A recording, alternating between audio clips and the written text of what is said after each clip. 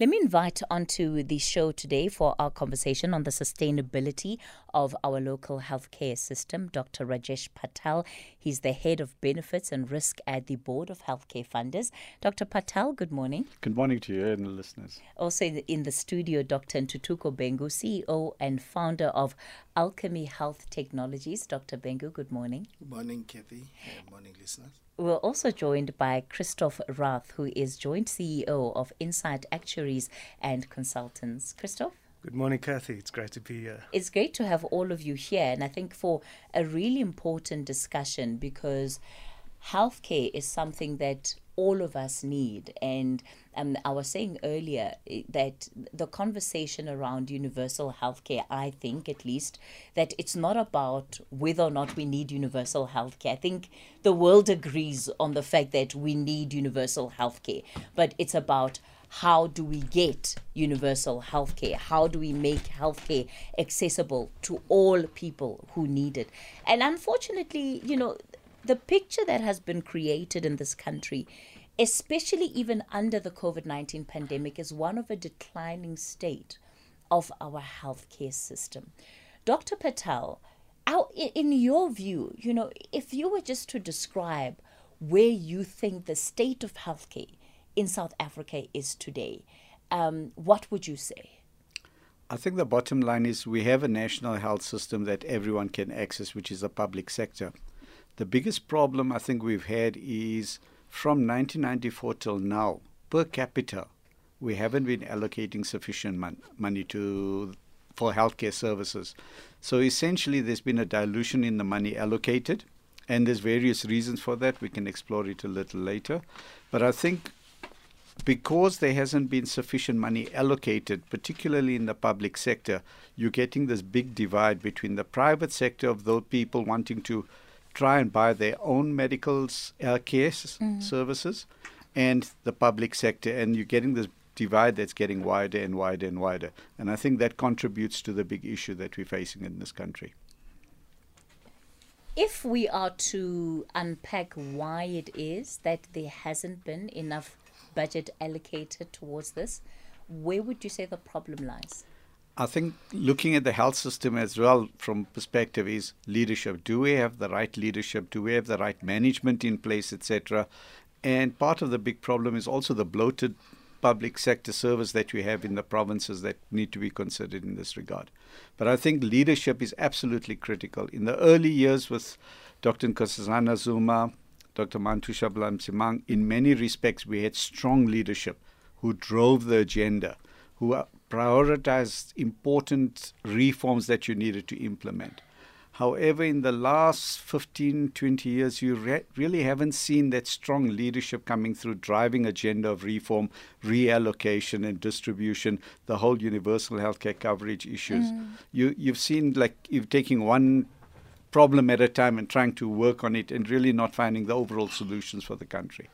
I want to explore that issue of leadership further so that you can break it down for us in terms of what these reforms, what you mean when you talk about reforms. Dr. Bhengu, let me give you a chance to give your own perspective on what the state of healthcare is in the country right now. Yeah, thank you very much, Kathy. And incidentally, this was the topic I had to cover at the conference. And my response really, I think, after giving the presentation at the end, I said, according to my assessment, our state of health is in high care. Obviously, the ICU being the worst, and beyond that, of course, we're talking mortuary now. But this was really based on, I looked at the model that's used in assessing health systems across many countries. And this is a model that looks at leadership and governance. It looks at the health workforce. It looks at information systems, medical products, which would include your vaccines, medical devices, and also the financing of the health system and how that basically gives us service delivery. So it's basically a failing mark, which I gave. And I must say here that this is obviously based on my view as an informed, not only user, but a policy advisor in the industry and active in the private sector as well. And I basically am convinced that, and I used indicators that are known in the industry, either mainly because of what is published in the annual reports of various entities, the Health Market Inquiry, of which I was fortunate to be a panelist over more than 5 years, and a lot of debates in the industry. But certainly on the leadership side, I did say that I think both in the private and public sector, on paper, we've got people who are quite qualified, but whether that translates into governance that's appropriate, I think that's where I had an issue, and overall I said, well, that's a failing mark there, because you have to look at the level of corruption, and was very careful to say that it's both in public and private sector, and that is very much linked to the issues that we see in poor service delivery. On the financing side, I did say, of course, we're not where we should be. If I were to have a slight difference with Dr. Patel, I'm less likely to say we underfunded, but I would say we're not using the funds we have correctly in a cost-effective manner. And my reason is we've always allocated 8.5% of our budget towards healthcare, but that's still higher than what the WHO recommends. But our outcomes are certainly not the best given what we spend. So we have to make good use of what we have available in terms of healthcare. And then, of course, the issue of workforce is a real one. It is true that we don't train as many of healthcare service providers as the country needs, but that's not really unusual. There's a shortage almost everywhere. That's why there's so much migration. And that forces government in certain ways. On one side is basically allowing medical professionals who are in public service to work in private sector as well. I don't think that's well managed to the extent that you do find public sector employees who are in private sector very early in the day. Sure. And there is also, on a similar basis, the shortage of nursing staff means that we have nursing staff who work in public service one day and the next at night they are in private sector. So there are lots of issues. The posts of interns that go unfilled, you tell us about that all the time. So on the workforce, there is a problem there that we need to deal with. And I think in many ways we've seen the challenges of the workforce and the pressures that they are under in the protests that we have seen, and healthcare workers really being incredibly vocal about some of the challenges that they're having to deal with on a day-to-day basis. I'm going to pause you there, Dr. Bhengu, and go to Christoff and also give him a chance to weigh in on this conversation. I think, Christoff, especially this issue of leadership, because it's coming out in both what Dr. Rajesh and Dr. Bhengu have said. What is the problem? Because if the people are qualified, if they've got the degrees, they're supposed to have the know-how. So what's the issue with the leadership in our healthcare sector? Yeah, Kathy, I think that's an excellent question. I think my background is from a financing perspective.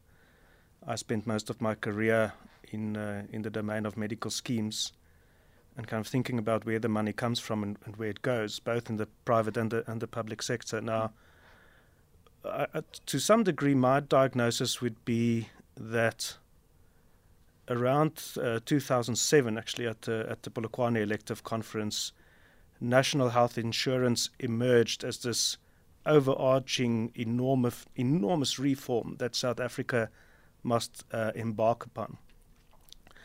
And perhaps inadvertently that has had some consequences in our ability to have effective leadership, make decisions and make policy changes as it's necessary. And I'll try to explain why.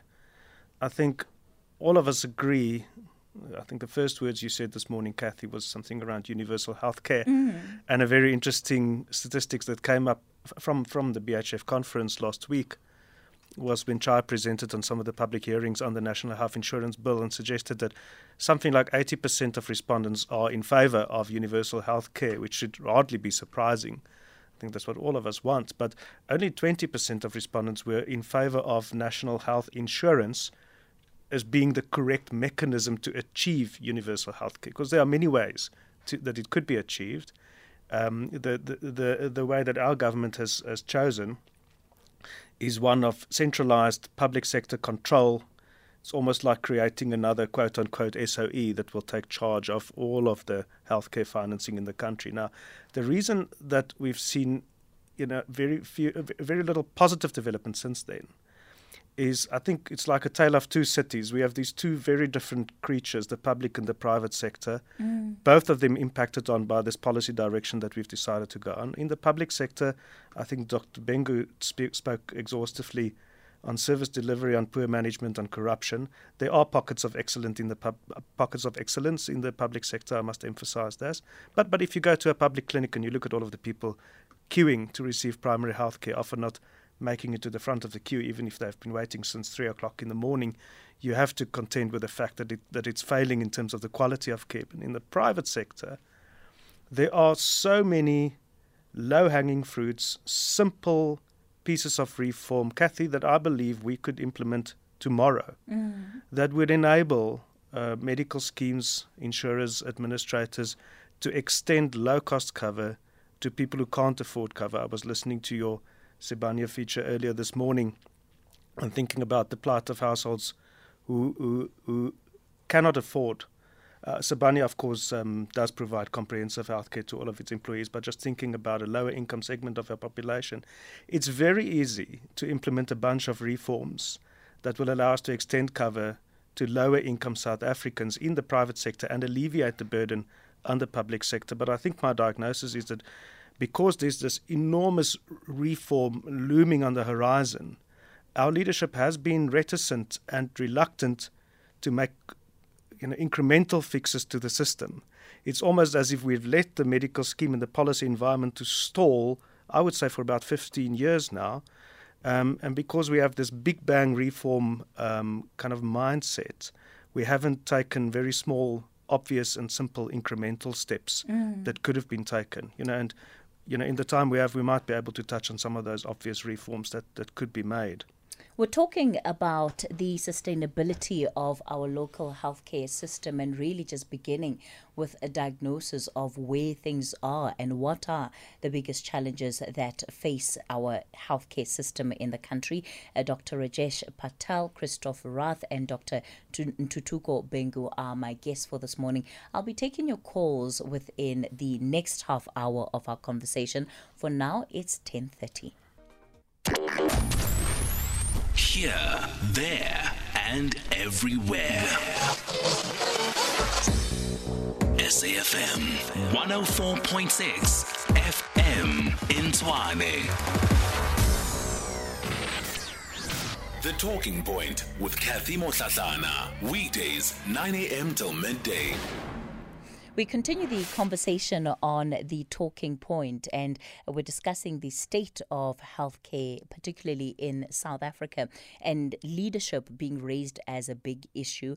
Dr. Patel, I expected that the NHI would probably become central to our conversation because it seems to be the cloud that has been hanging over our healthcare industry. It's spoken about very confidently and, very committed tones coming out of government. But the reality is that there's been so much confusion in that space. What do you think the impact of that has been on how we are actually administering healthcare in the country? What a tough question. Yeah. No, I think we accept, as you mentioned, that universal healthcare coverage is important for all of us. Our country and the regional countries are signatories to the Sustainable Development Goals that WHO has come up with. And the NHI component is one component, one tool that will help sort of improve the inequity in the money allocation. And that's what it is. NHI is a simple financing tool that takes money, pull it together, and applies it on the basis of health needs. Not very different to what we do right now. Right now, we allocate a budget, whether it's needed for health conditions or not, or whatever the scenario is underlying that province or that area. So it's a much more progressive reform in how we allocate money. The problem is that we've politicized it to such an extent as if it's a silver bullet to all our health problems, and we focused on it so much that, as was mentioned earlier, some of the minor reforms we haven't bothered to then implement. And we're waiting for this thing to take place. The biggest problem is the disappointment that we've taken this almost 10 years to come up with this NHI bill, which was tabled to Parliament, and really the content of it leaves a lot to be desired.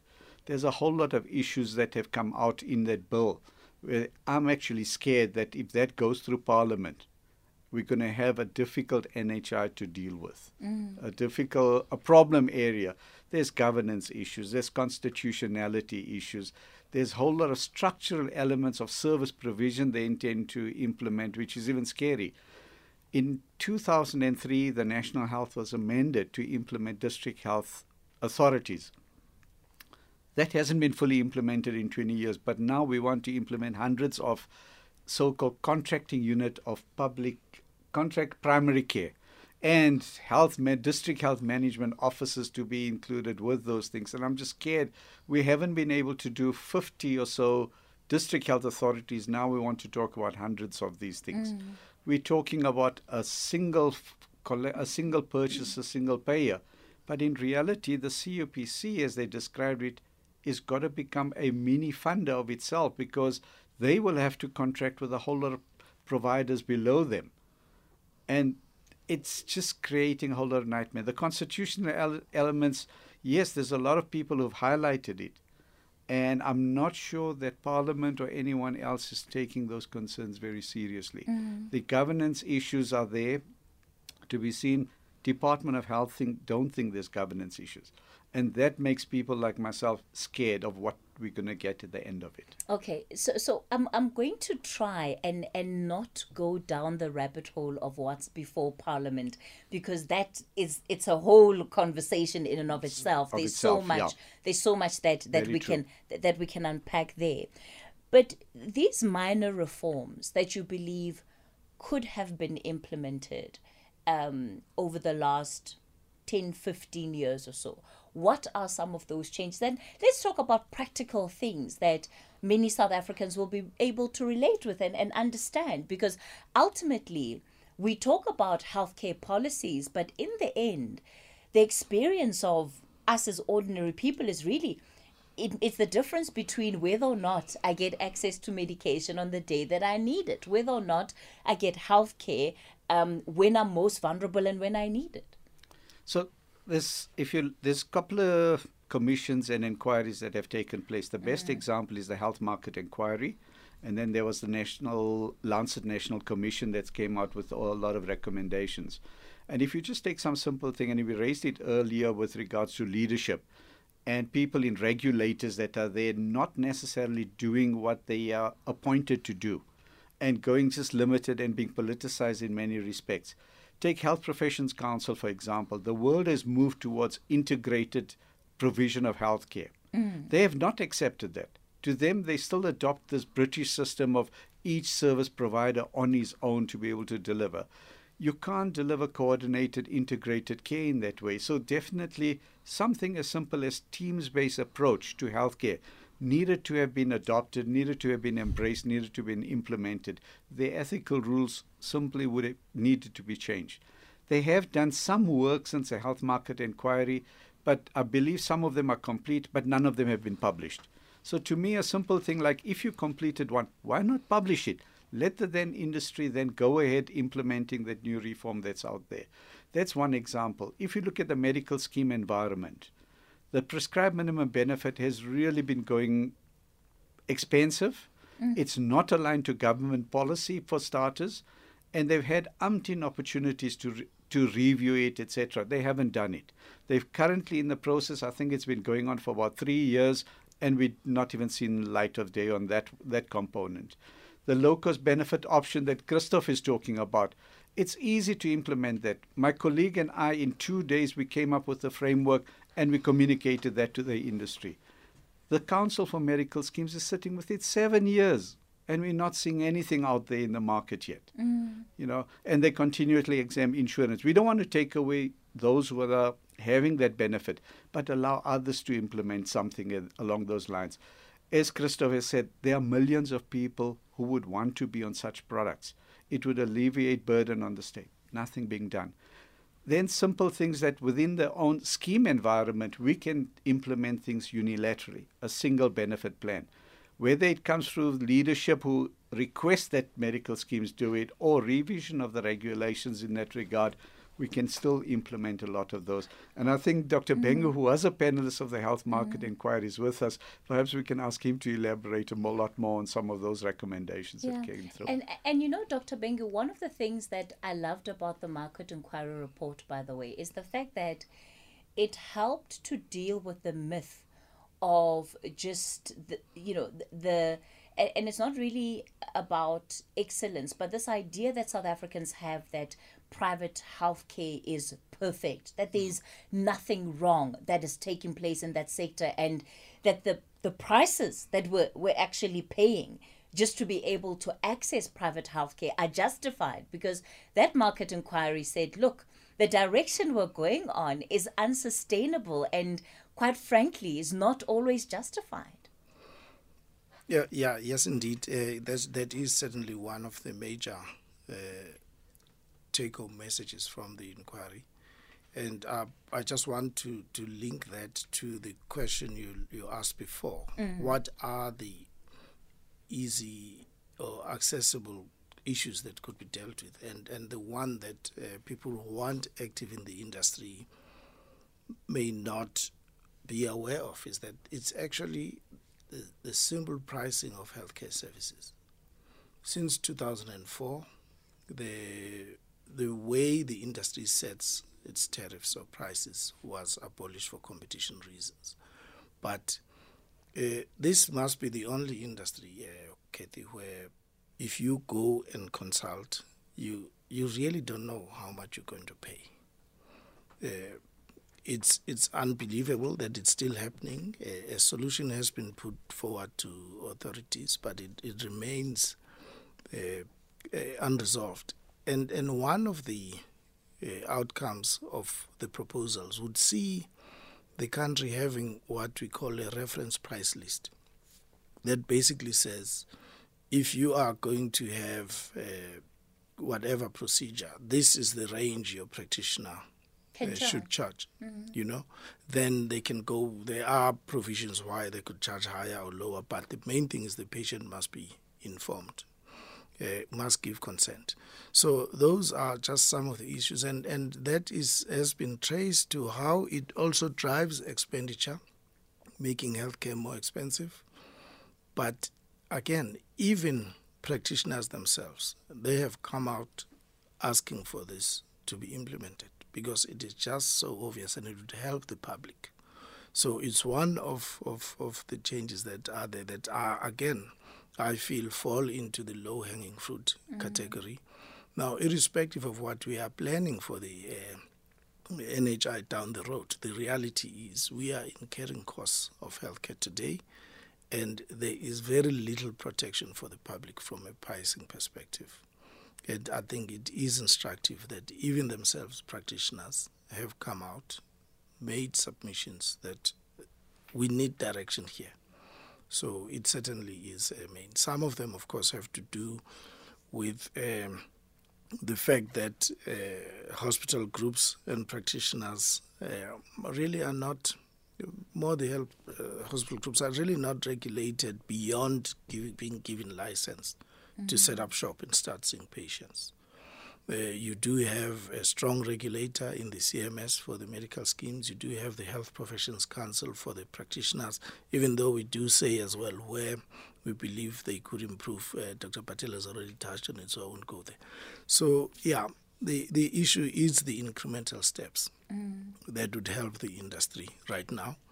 And again, the point you made, that nobody is saying private sector is perfect, and that's exactly the reason private sector is crying out for regulation to curb its excesses, because at the end of the day, everybody recognizes that this is not sustainable.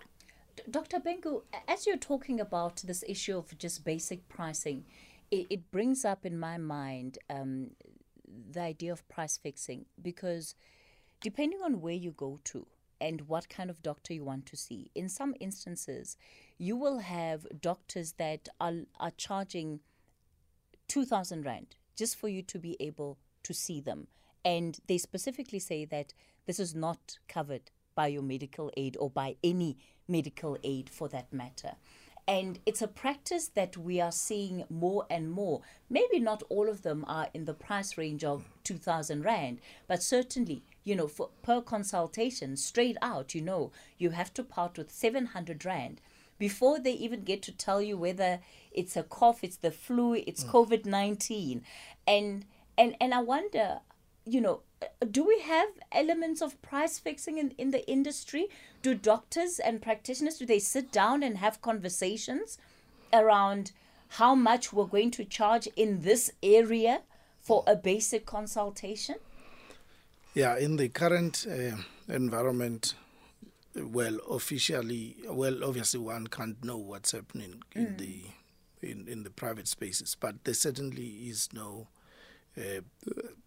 agreed and approved. And you must, I think for this to make sense, one has to go back to how it used to happen. As a consumer of healthcare, you really aren't in a position to judge the complexity of what care you need. So what has happened in the past is that medical schemes would basically act as an agent in the form of negotiating with the practitioners, with the hospitals, because they are better placed in determining what's fair.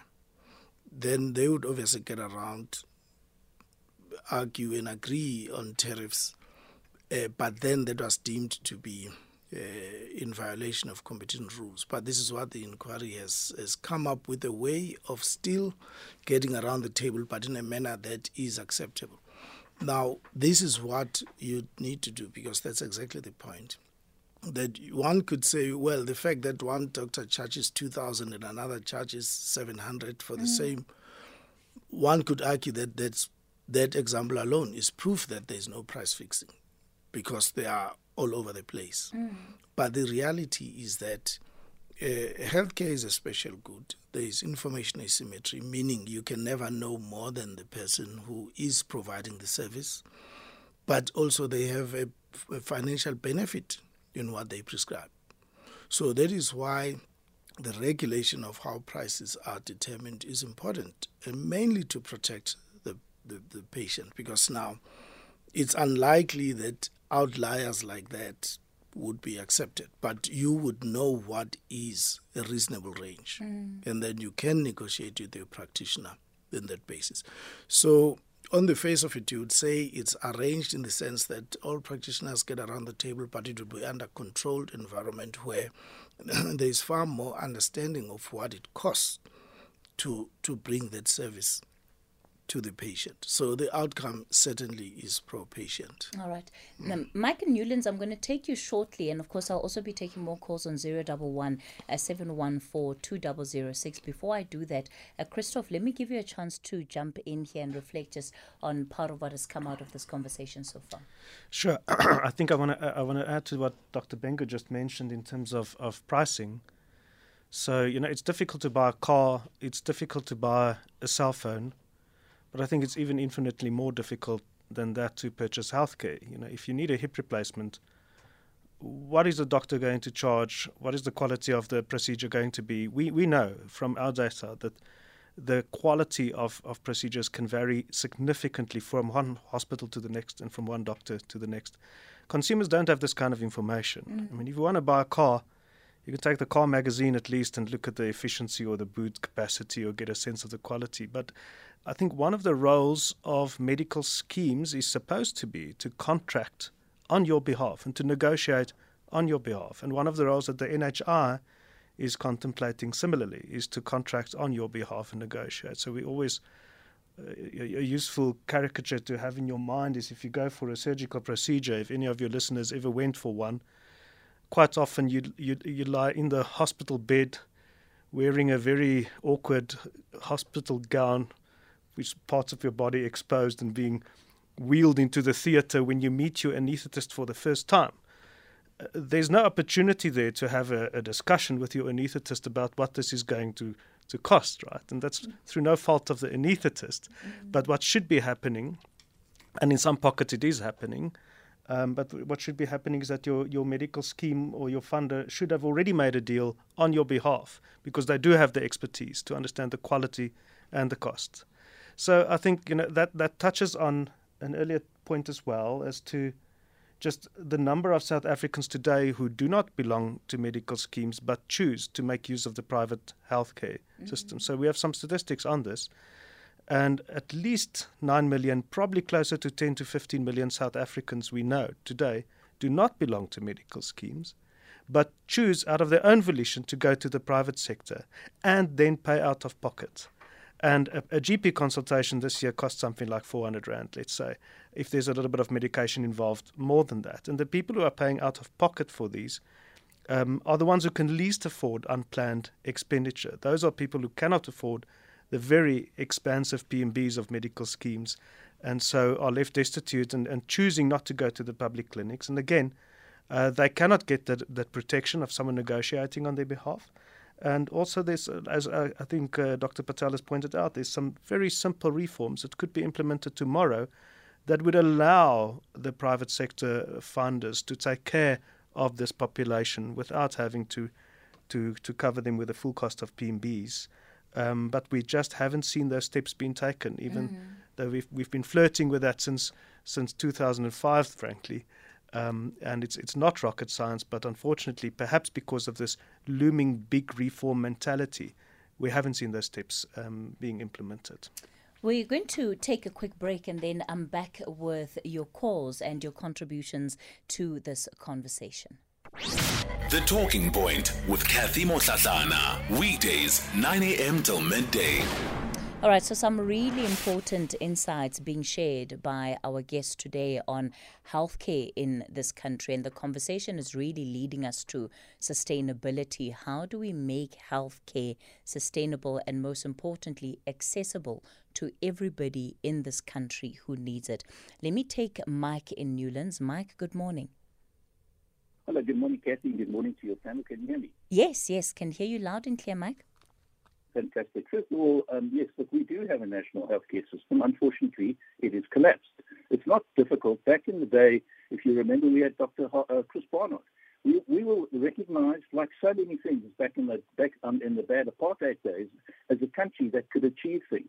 Unfortunately, we've taken every single thing, be it Denel, be it health, whatever it is, the ANC has taken it and destroyed it through their corruption and their ideology. I mean, but the first thing is, so there's two things to deal with here. First of all, I get so scared when I hear these debates talking about the private sector. Now, we are in a crisis here, and I would say to Dr. Bhengu, Doctor, don't worry about the private health care. If it costs a fortune, I promise you I don't mind. I pay a lot of money to belong to one, and I'm very happy. Do not worry about me or anybody that's paying private health care. They will sort it out. Private enterprise will take place. The system will take place. My medical aid will get the best deal for me, and I'm quite comfortable. Concentrate rather on the young children that are dying in the hospitals, and probably by the end of the show, a young child would have died in a hospital somewhere, and we're prattling on about private health care. You know, Ronald Reagan once said, if you want to, the biggest, scariest thing ever said was when a government official walks in and says, hello, I'm from the government, I'm here to help. So do not help the healthcare, they are absolutely fine. On the private side. On the government side, look, we know. But Mike, the big issue here, the big issue here, and it's really one of the main points around the NHI, is that, yes, the private healthcare system seems to be functional, but let's also look at how much government is spending on subsidizing private healthcare in this country. So while you might be comfortable and be okay paying for private healthcare, the reality is that without the government subsidy, you probably wouldn't be able to afford it. Kathy, we can't afford this discussion on this particular issue. Yes, of course they spend a fortune, but you know and I know our Minister of Health has currently been suspended for corruption. The DG of Health got involved in R1 billion, whatever it was, scam on health masks. We've got the President's office, is the President's assistant involved in corruption. I don't want to tie this program up listening everybody in the ANC is corrupt, but unfortunately we have a government that is massively corrupt. The money is there. Absolutely is there. And if it was privatized or taken away from the government, it would be fine. But we've got Dr. Tim de Meyer, who's actually in the papers saying he deals with dying children every day, not just about the money, by the way, collapsing municipalities, ANC corruption, no water in the drains, sewage doesn't work, supplies don't arrive on time. That is all the factor of the government, which sadly is voted in by the majority of the people today. I can't change that. Unfortunately, I wish I could, but I can't. But the thing is, you've got a Dr. Bhengu there, I believe might be from the government side. He's not worried about children dying. Mike, you see, the problem is that you're so presumptuous. You are so presumptuous. Dr. Bhengu is not from government. Okay. Dr. Bhengu, in fact, represents an independent company, Alchemy Health Technologies.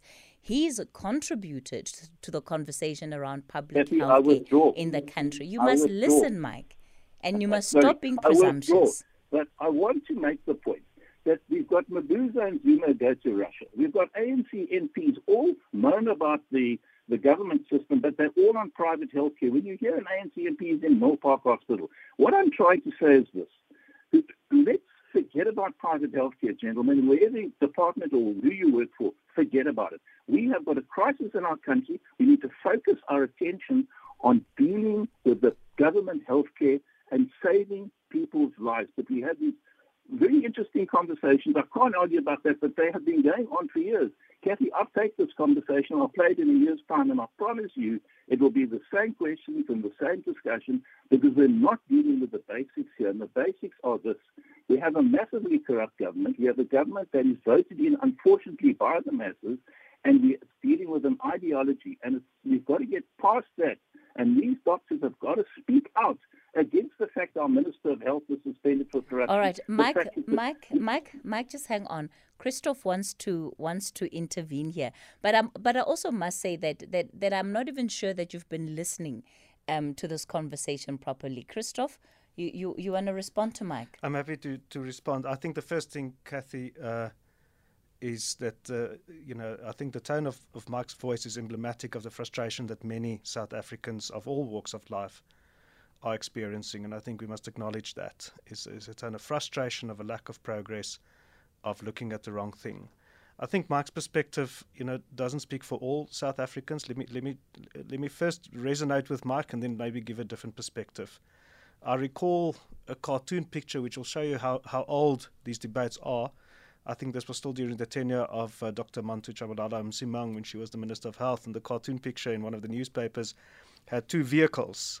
The one was a real skadonk, a real skoro broken down vehicle, and next to it a fancy new Mercedes-Benz, and then it depicted the Minister of Health as a mechanic, and she was under the Mercedes trying to fix the car that works very well and leaving the broken car. And, that would, I guess, I think resonate with what Mike has mentioned.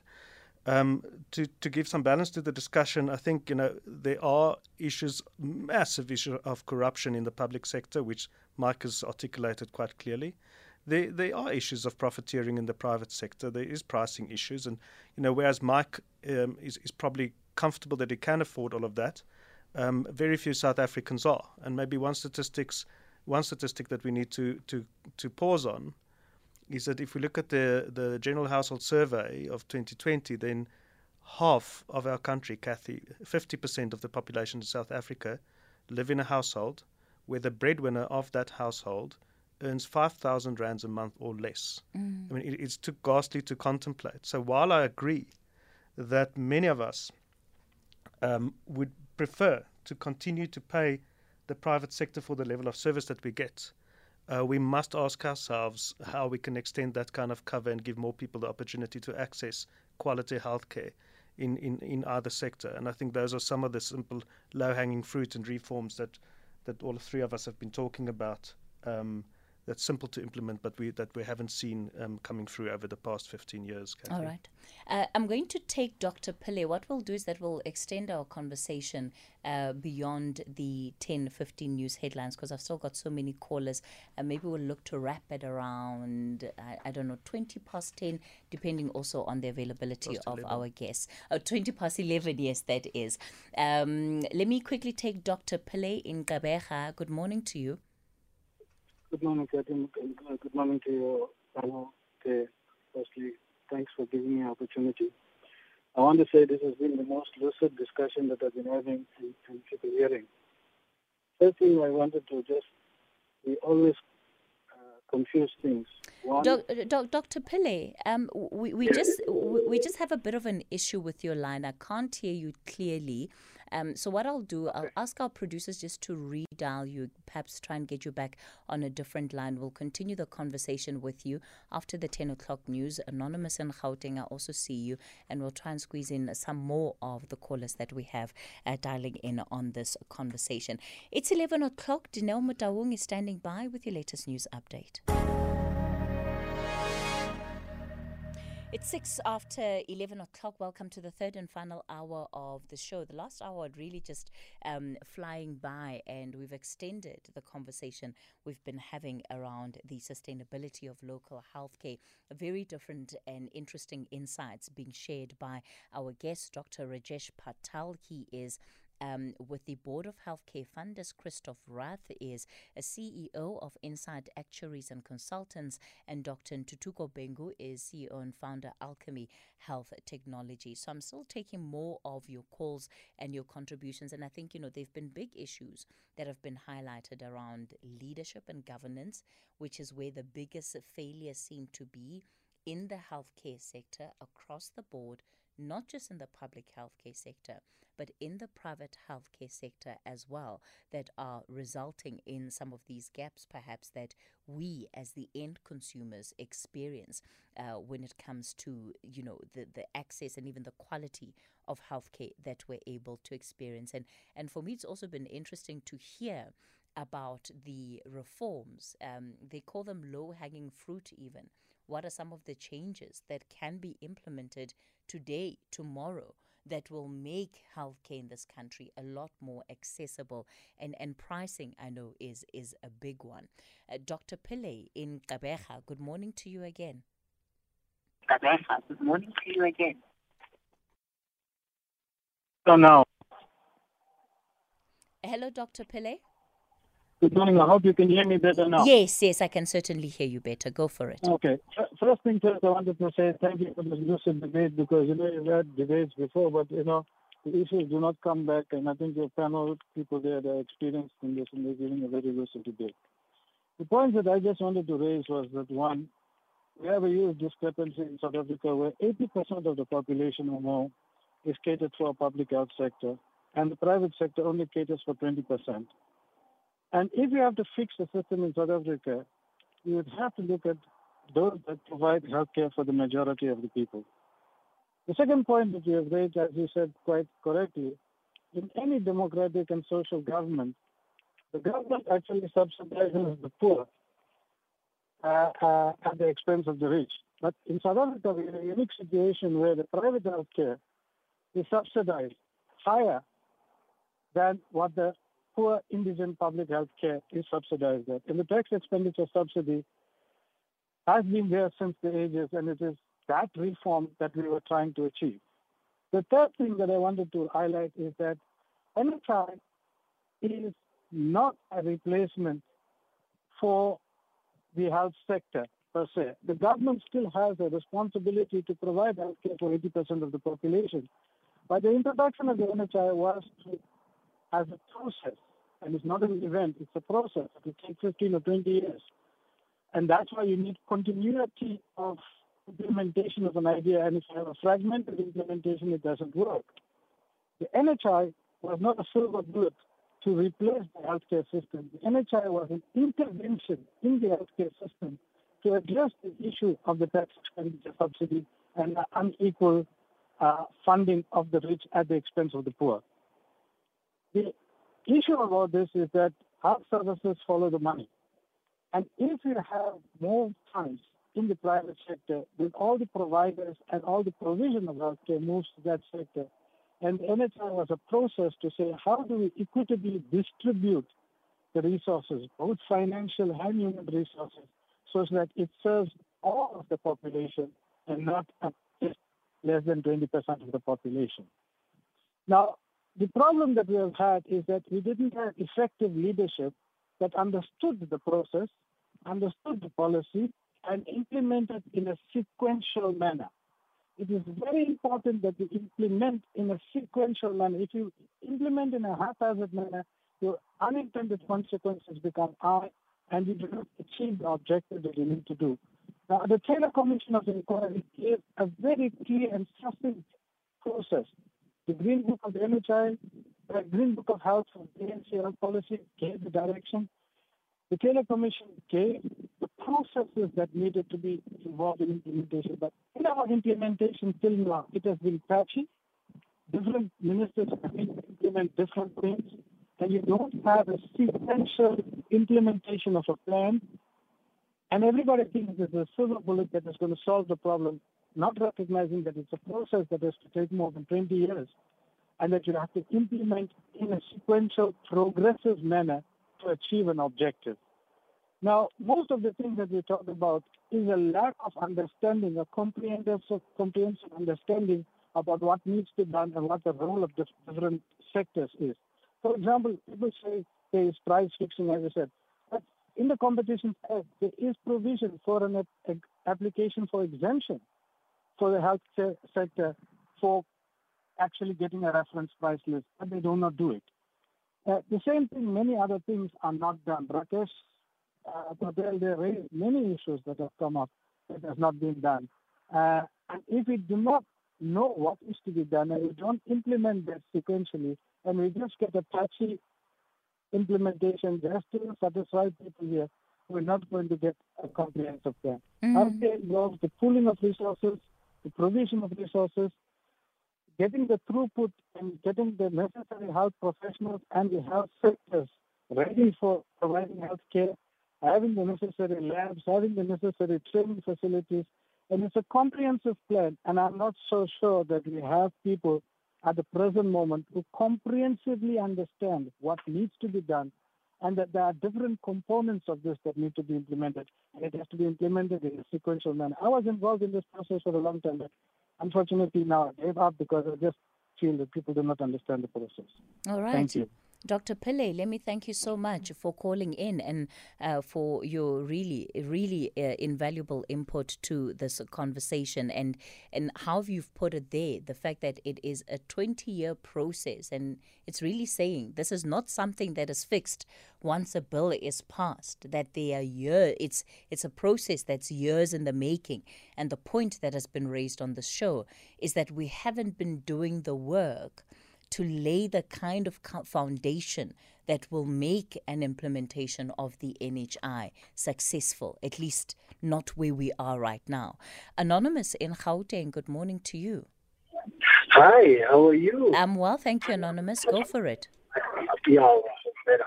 Okay, so my contribution is, look, healthcare is quite broad and big, but here we are sitting with multiple smaller industries within healthcare. And as it stands, it would so be that in our current setup, we procure quite a lot of material in order to render services, right? So the doctors at the hospitals and the nursing staff or whoever who are clinicians need to get quite a lot of things to be bought for them, syringes and you name it. And that industry, that's a 21 billion rand industry, right? Only in South Africa. So that's what we pay for that. But what we found over time, because we just done a research now with the South African Medical Research Council, and what we found was 98% of that 21 billion rand spent is actually in imports.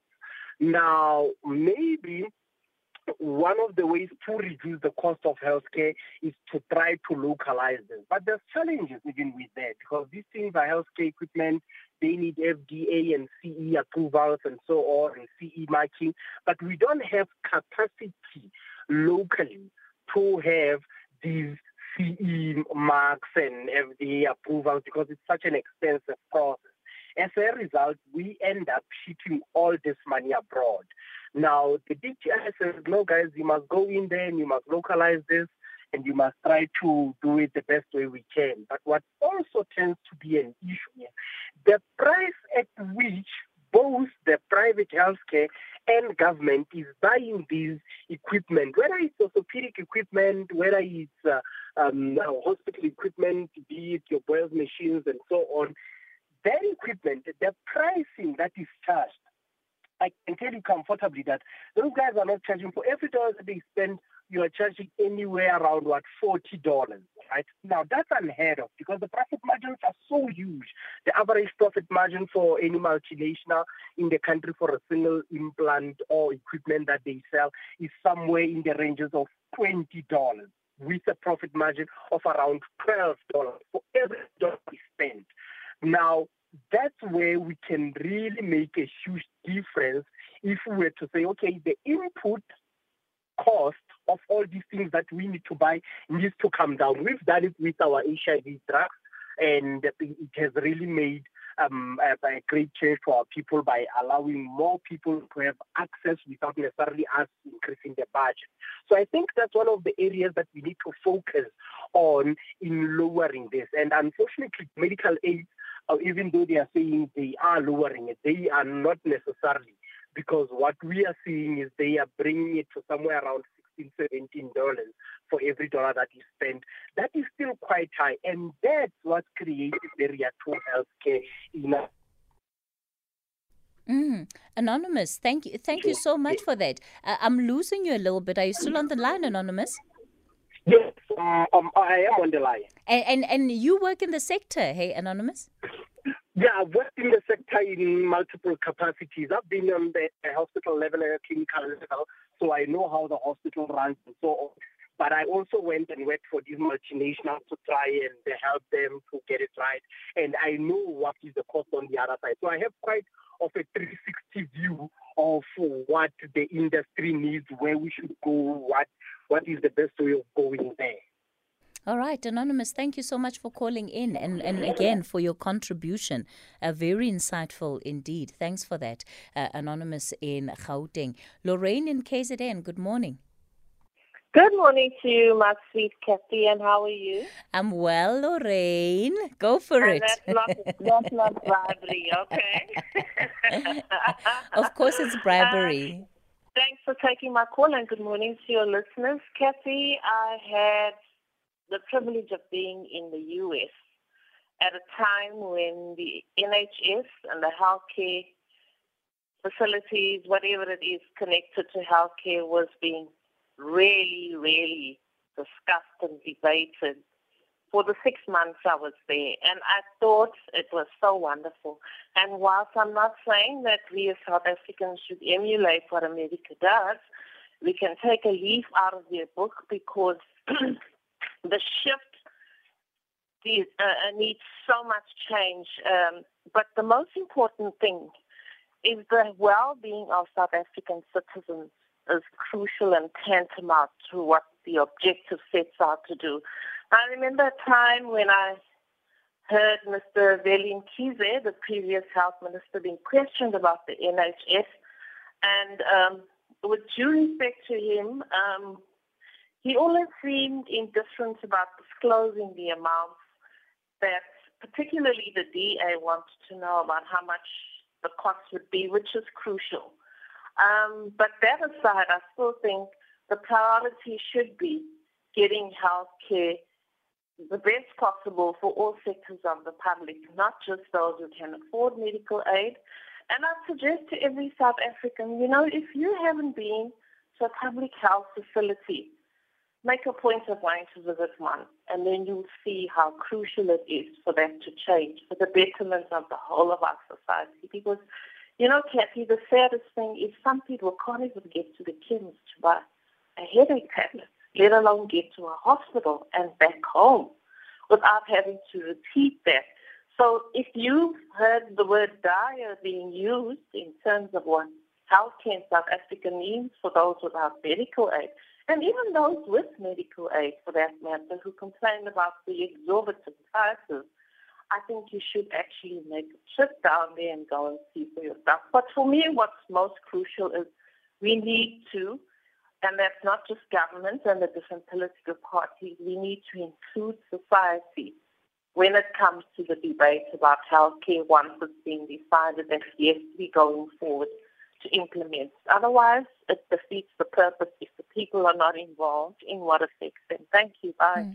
Thank you, Lorraine. And I agree with you 100%. You know, how do we ensure that this conversation becomes part of our public discourse, at least in a more in-depth manner? Because we talk about it in broad strokes, but there's so much that is involved. And I think sometimes it's easier to run away from things that we don't understand, right? Not all of us are in the industry. These are complex subjects, but let's find a way of actually making these conversations accessible, because it affects all of us. We're all affected. And let me end it off with Spusiso in Eshowe. Good morning, Spusiso. Yes, good morning, Ms. Msafane. Yes, good morning. Go for it. Yes, I would like to differ a little bit from your topic, but it is in connection with health. My problem is with the hospital group, which is called Netcare SA. I was hospitalized in 2019 in Netcare Richards Bay. And I had to be amputated my little finger. And the surgeon who was doing the operation on me had a mental problem. I could be able to see that, because the gentleman abandoned me and referred me to a wound care sister. So then my little finger became so septic because the doctor abandoned me. And then I was referred to an orthopedic surgeon by the name of Dr. Van Wyk. And he had to undo the process that was not done by Dr. Naidu. And this doctor, in 4 weeks, he committed suicide.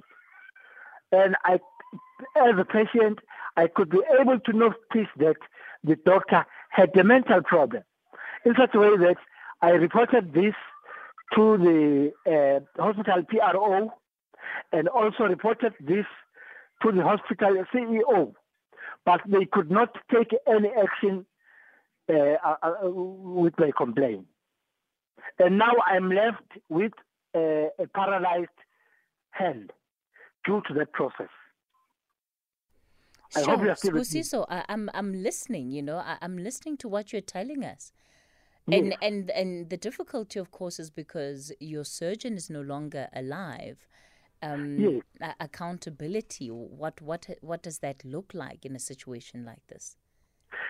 My problem is Netcare South Africa, knowing very well that the gentleman had a mental problem, because I'm a teacher by profession. I have only child psychology, but I could be able to detect that the gentleman had a problem, because he shouted at me in front of the nurses and in front of the other fellow patients.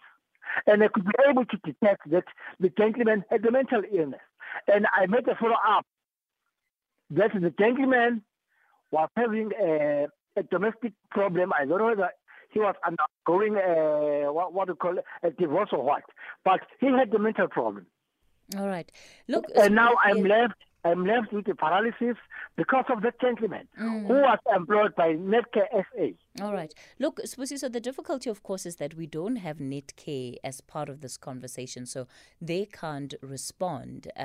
But what we can do is that we can, certainly reach out to them, and I'll take you back to our producers, particularly Lebo, who'll take down your details, and we'll see. But I think it's an example of just the experiences that people have when they try and get assistance in our various in our various clinics, hospitals, whether it's private or public healthcare. Let me come back to my guests and also give them then an opportunity to weigh in on the issues raised by our callers, and also include in that, please, your concluding remarks to this conversation, because we've extended, but we're also out of time. Dr. Patel, let me begin with you. Thank you very much. I think we've been sitting with these problems for many, many years. And as was mentioned in this talk, we can make small incremental reforms, and that can make a difference to people's lives. It can also make a difference to people's affordability in healthcare. The Trade and Industry Minister has allowed exemption to take place for COVID-related price negotiation. We just need our regulators to take it up and run with it. And I think that's a concluding remark, that we need leadership, and we need leadership very quickly. Thanks. Dr. Bhengu? Yeah, I think in Spuso's call, I just want to mention something that most people aren't aware of. In a private hospital setting, doctors aren't employed by the hospital groups where they work. They run their own separate businesses. Obviously, the common interest is the patient. But the issue of taking the matter up with the hospital where he was admitted, I think that's the right one to look at. And of course, what complicates it, of course, is that the doctor is no more now, and the HPCSA obviously does get involved on matters like that. Yeah, but Kathy, in closing, I just want to say that, and this was the gist of my presentation as well, that when we talk about the national healthcare system, we not looking purely, or we shouldn't just look at the government being responsible for the public sector. It has been shown, and actually the WHO makes the point, that the private sector is an important part of the national health system. And how we see this in the industry is exactly what Mike from Newland say, where some of industry players say government must just focus on the public sector and leave the private sector alone. But if we did that, then government will never effectively address healthcare issues for everybody in the country. But the reverse also applies. When government comes up with solutions towards universal healthcare, it's just as important that government recognizes that private sector is a resource that it needs to tap into. And if anything that has shown this is actually COVID. And I'm encouraged. I've heard the DDG, Chris, from time to time referring to the fact that the lessons from COVID are going to be taken on board. Because the issue here is that this is what we say when say private sector must be part of it. COVID showed us where people who are indigent were admitted to private hospitals in ICU care if they needed it. So let's not go back from a model that basically recognizes both sectors as an important part. Thank you. Dr. Bhengu, thank you so much for that. Christoff, you'll have the last word. Thank you. Thank you, Kathy. You're putting me in a powerful position here. I was listening very carefully to the callers, and maybe the one overarching comment I would like to make is that all of them, in different ways, highlighted how complex healthcare can be. Anonymous talked about inefficiencies in procurement. Sibusiso talked about negligence and how difficult it is for a patient to navigate that. Mike reflected on the tension between the public and private sector and the pros and cons of both, from his perspective. But maybe I want to focus on Dr. Siva Pillai's comment, just to reiterate that as a closing thought, I absolutely agree with him that the complexity of this system in the interplay between public and private is not fully appreciated or understood, and we don't have effective leadership that can implement that. And also the comment that he made about the sequencing of reforms is right on the money, is that it's very complex to sequence the reforms in the right manner. He mentioned that NHR was never intended to be a silver bullet. What I want to say is, I think unfortunately, many policymakers in our country is viewing the NHR as a silver bullet, an enormous quick fix or a reboot of the system, and that mentality is making it very hard for us to make incremental changes in the interim. So we end up with a public and a private sector that are looking at each other, focusing on each other's flaws, and finding it difficult to work together, with the exception of the COVID cases that Dr. Bhengu mentioned, whereas I think the private sector can do so much tomorrow to assist and alleviate the public sector and vice versa, that unfortunately the silver bullet mentality makes it difficult for us to achieve that. Thanks, Kathy. You've certainly all given us so much to think about further, and I think, if anything, there's a lot more conversation we need to be having to really unearth what contributes to our healthcare system, so that we as the general public are also better placed. I mean, what Anonymous said about the cost of importing medical devices, that's something that I hadn't even thought of. And yet there's, seemingly so much money that we could be saving if we were to make some of those changes. So an important public conversation to be having, and hopefully I'll be able to engage all of you further in future. Let me thank you for coming into studio. It's just after 11:30. Dineo Motawung is standing by with your latest news headlines.